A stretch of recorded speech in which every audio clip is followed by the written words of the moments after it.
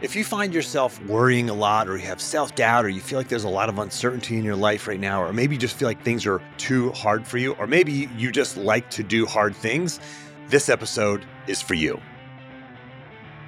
Welcome to another episode of Success Through Failure, the show for successful people and for those who want to become successful, the only show that reveals the true nature of success. This is your host, Jim Harshaw Jr. In this episode, we're talking about a misogi that I did recently. What is a misogi? Well, this all got planted into my head back when I interviewed Michael Easter, the author of The Comfort Crisis. That was in episode 312. If you've not read the book, it's phenomenal. You can go back and get, obviously a lot of the cliff notes and a lot of great high-level stuff from that episode in episode 312 from my interview. But the idea of a misogi, it's this Japanese term for a cleansing, but has kind of been manipulated to mean sort of a cleansing in the sense of doing something really hard, pushing past your limits and coming out the other side of it as a new person. And there are two rules to a misogi. Number one is you have to have a 50% chance of success. And number two is don't die. And I started talking to my kids about it in general. My boys both had interest in doing it. And then my 15-year-old son, who is turning 16, said he wants to do a misogi for his birthday. So we went around and around about some different ideas of what kind of misogi we could do. And it can be anything. In the book, The Comfort Crisis, he talks about some surfers out on the West Coast who did their own version of a misogi. They created their own. And that's the thing about a misogi. You can make up anything you want. Well, these guys, there were three surfers. They had an 85-pound rock, and it was out in the ocean. I don't know how deep it was out there, 10 feet, maybe something like that.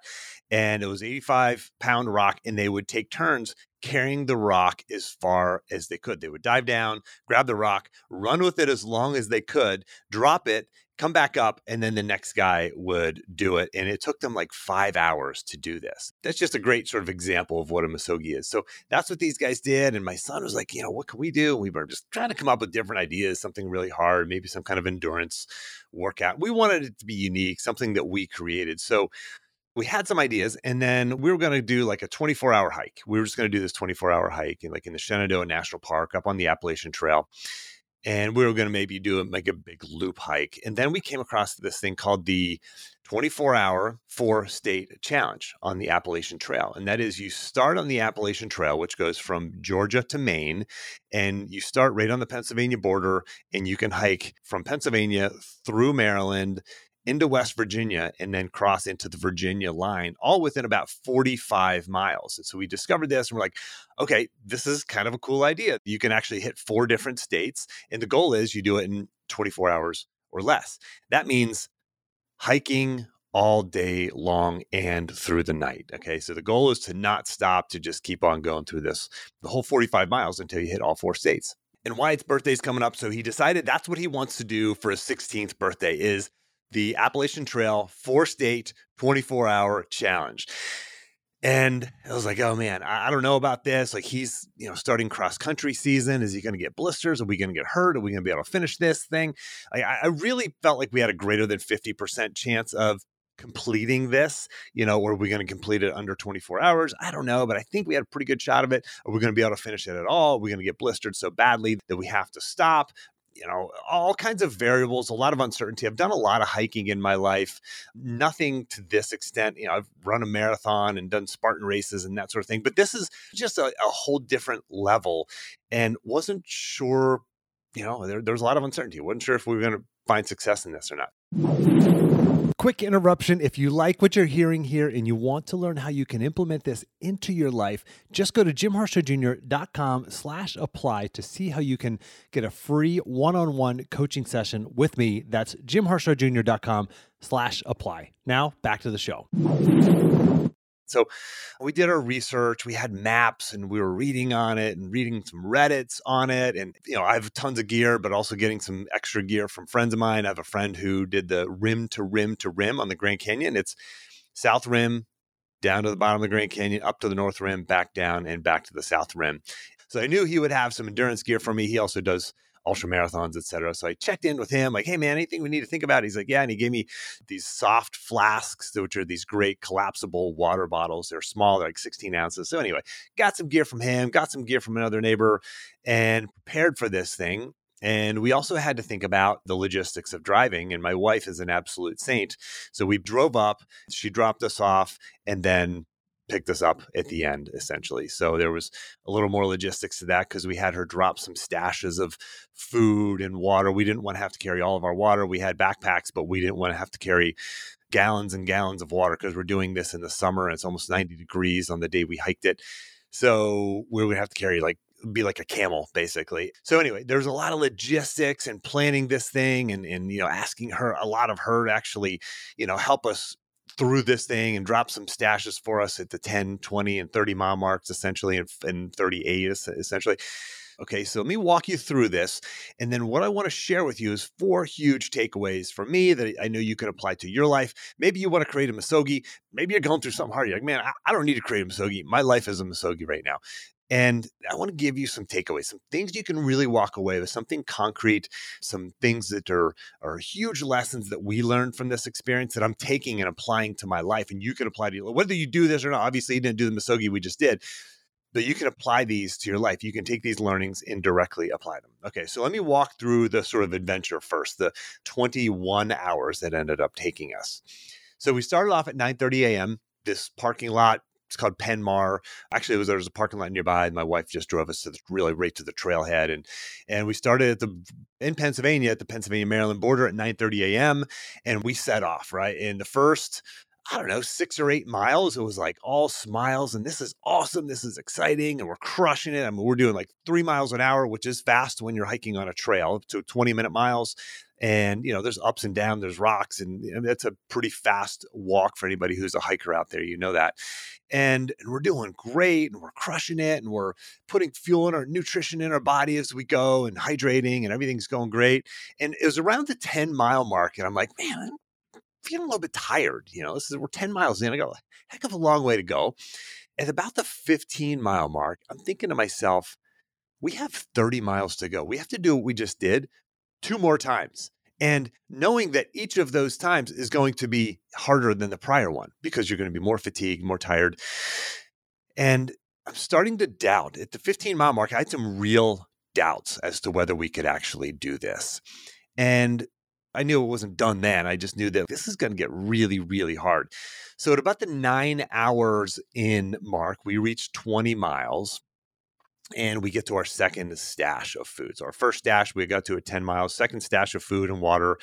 Met my wife. She brought us some sandwiches. Plus, we had a bunch of sort of easier to digest, very high calorie food. And you got to pile in the calories. You're burning anywhere from 300 to 500 calories an hour. It's really hard to keep up that kind of calorie count, especially when you're drinking so much and you just don't feel like eating, but you got to keep this stuff going. You got to be eating very consistently. So 20 miles in, we take this good long rest and we sat down for it was about 45 minutes. We sat down, took care of our feet, a couple blisters were going by then. We had already taken care of them a little bit earlier, but we did a real, changed socks, changed shirts, fixed up our feet and blisters and, stretched our legs, rolled out our legs with one of the water bottles we had. And we really took some good downtime. And then we felt good and we recovered. We felt really strong and boom, we head back into this thing.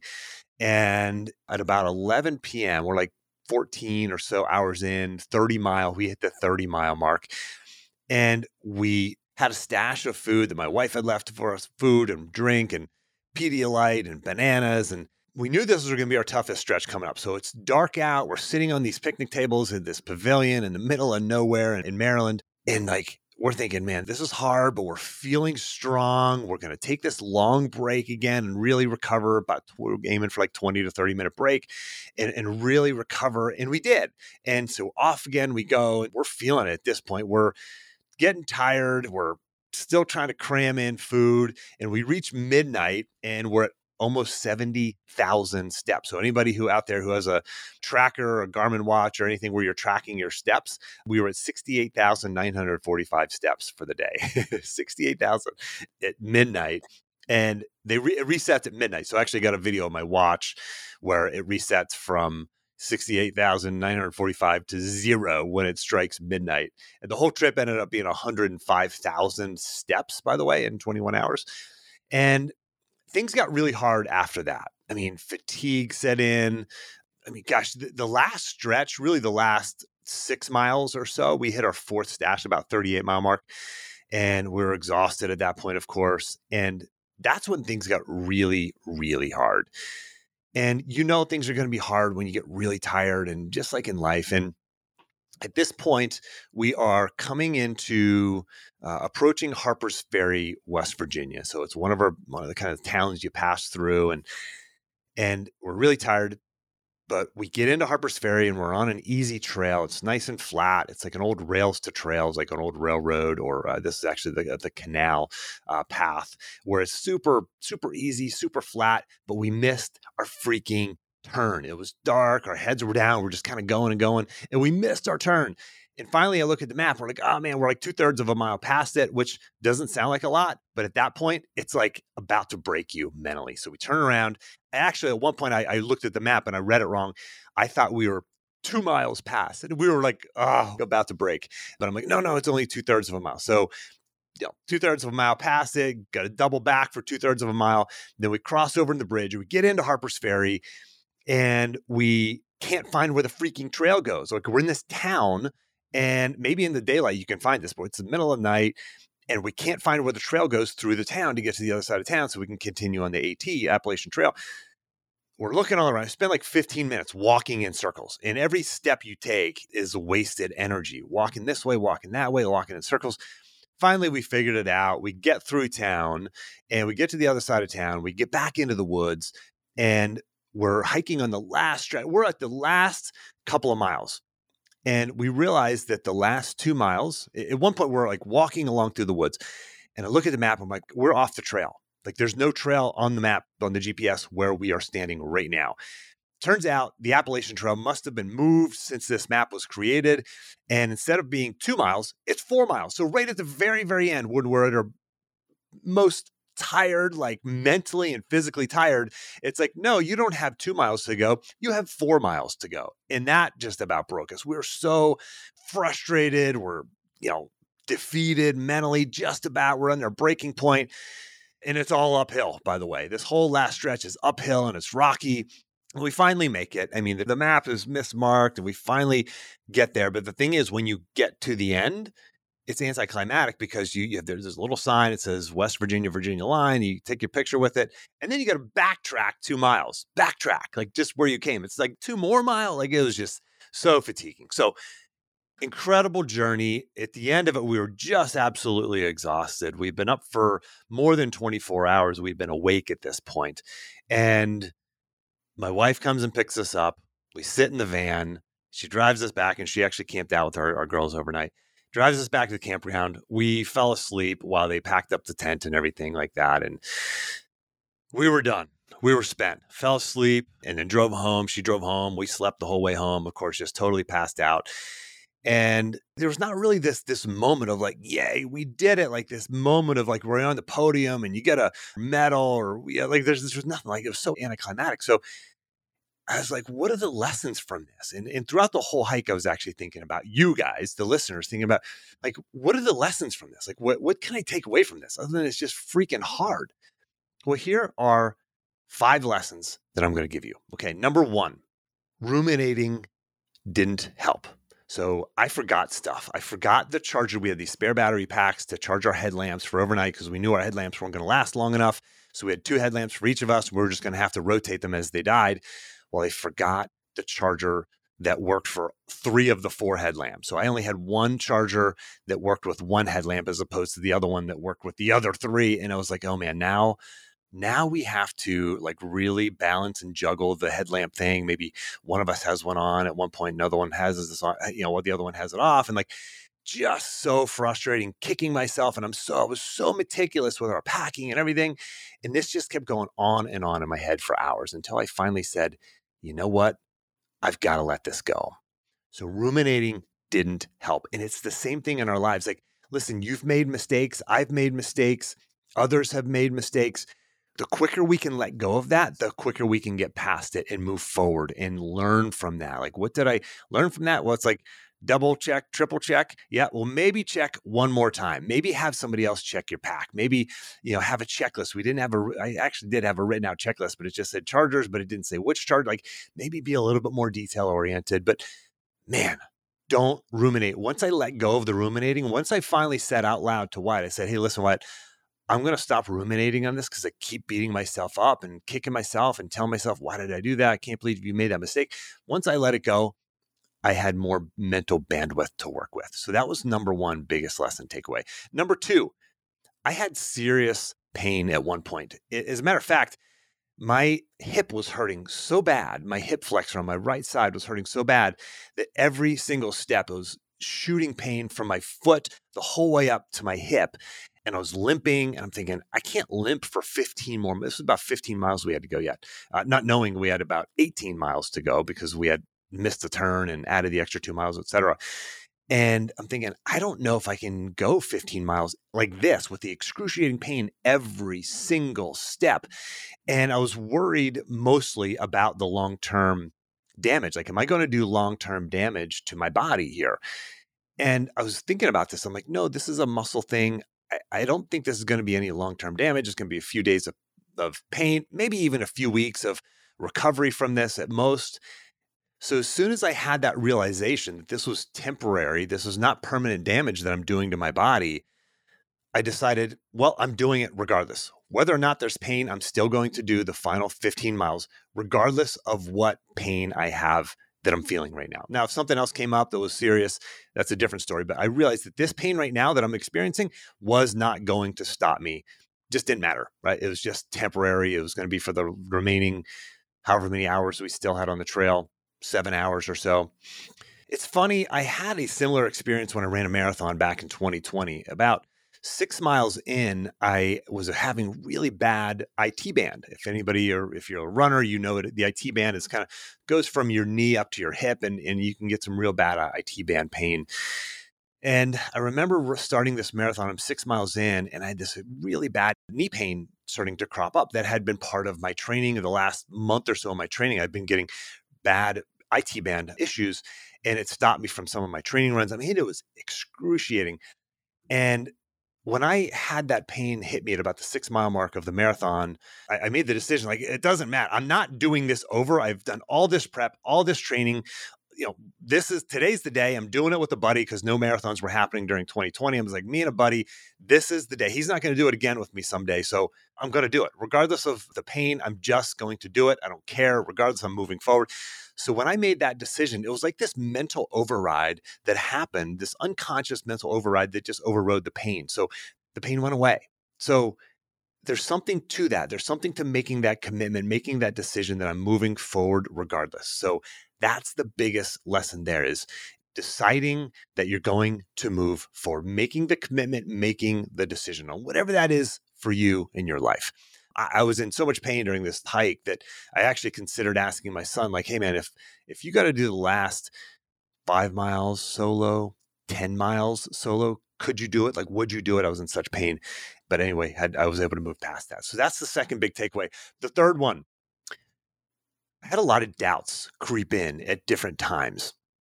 And I always noticed, I paid attention to this, I noticed that the doubts crept in typically during two phases. We were either going up a hill or it was really technical hiking, just picking where every step was going, and your ankles are getting twisted, and you're stepping up hard on things, and you're stepping sideways and up and down, and like the really, really rocky areas, really technical hiking. That's when not even realizing that it was coming, the thoughts and the doubts were creeping in because of those things. But I just thought that the doubts were just creeping in. I'm like, this sucks. This hurts. I'm tired. I'm hungry. I'm all these feelings. And I don't know if we can do this. But then I realized, wait a second, we're on an uphill. Like, I didn't feel like this 10 minutes ago. Or we're on this really technical spot. Like, I didn't feel like this 5 minutes ago. So this is temporary. So when the doubt crept in, I kept realizing and having this understanding that, wait a second, the doubts are creeping in because I'm in a really hard section. And this is temporary. So that's the lesson is to understand, okay, where are you at in your life? Are things really hard for you? Like, are you having extra self-doubt? Are you having additional feelings of uncertainty and lack of confidence? Well, are, are you just going through a phase right now? Are you just going uphill? Are you in a really rocky spot? If so, keep moving. Just get through it, because once you get through that section, things are going to get easier for you again. Okay, so that's my third takeaway. First one, again, was stop ruminating. Second one is make the commitment to push through the pain, and the pain will subside for you. In some way, shape, or form, it will subside for you. And the third one is this is temporary. The doubts are coming in because you're going through a temporary struggle. All right, number 4 was this. We experienced such a range of emotions. And I knew this going in. I told my son, I said, we were about 3 miles in, and I said to him, we're going to go through all kinds of emotions over the next 24 hours or less. Just so you know, we're going to have good emotions and bad emotions and everything in between. And we're going to sway back and forth through all these. Just be ready. Like it's easy to handle the good emotions, but the low points, those are the ones that we really have to override the default there. And so we experienced, we were excited at the beginning. And then at some points we felt defeated. We felt physical pain. We felt doubt. We felt uncertainty of where the trail is and where the trail goes. We felt rejuvenated after stops. We felt frustration. We felt questioning. We were questioning, like, why are we doing this? We're in the freaking middle. It's 4 a.m. and we're walking through the middle of the woods. Like, why? What's the point of this? You're going to be questioning yourself. You might have an anticlimactic finish like we did. We literally got to the sign. We're like, oh, there it is. Thank goodness we got to it. This sucks. Let's get back to the freaking van. We got 2 more miles to go. Like, it might be anticlimactic once you get there, but here's the next takeaway after that. The value is in the memory. So we're 2 days out of this thing right now. Actually, just over a day. It's been a little over 24 hours since I completed it when I'm recording this. And the enjoyment and the satisfaction is setting in now. Like my body's sore, but the enjoyment and the satisfaction is now beginning to hit me and hit both of us. Like, we did this thing. We'll have this memory of something awesome that we did together for the rest of our lives. We will know that we did this thing together. We pushed through something hard. All right. So you're going to experience in your life a range of emotions. Know that you're going to have bad emotions. And then when you're in the bad emotions, like, you have to know that you're going to have good emotions again. All right. So you have to get through those low points by just telling yourself logically, this is going to end. We're going to get to the other side of this low point. Okay. The 5th and final takeaway is this. I can do hard things. I can do hard things. I've gained confidence. I've gained knowledge. I've gained wisdom.